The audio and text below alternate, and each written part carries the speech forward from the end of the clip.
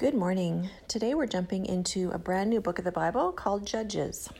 And today is chapters 1, 2, and 3.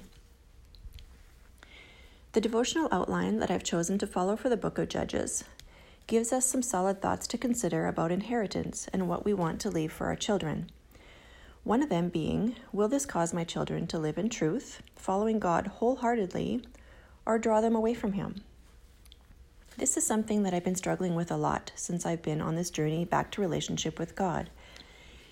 It's the fact that when my daughters were young, I never introduced them to learning about their higher power and faith.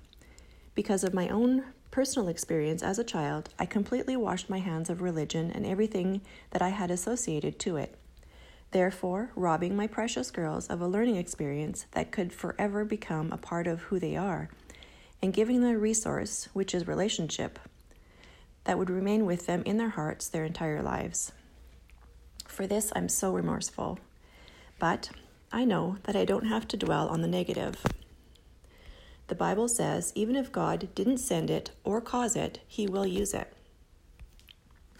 There's absolutely nothing I can do about the past.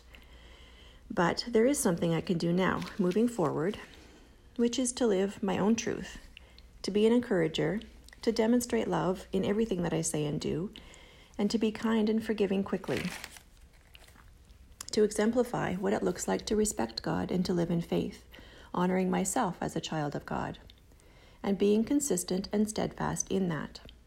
I pray every day to be this person, this kind of parent, the one that my children deserve.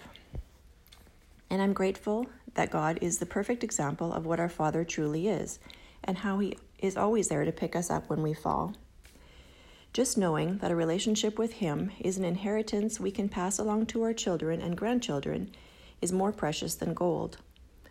God is love and light, and He will never abandon us, even when we abandon Him.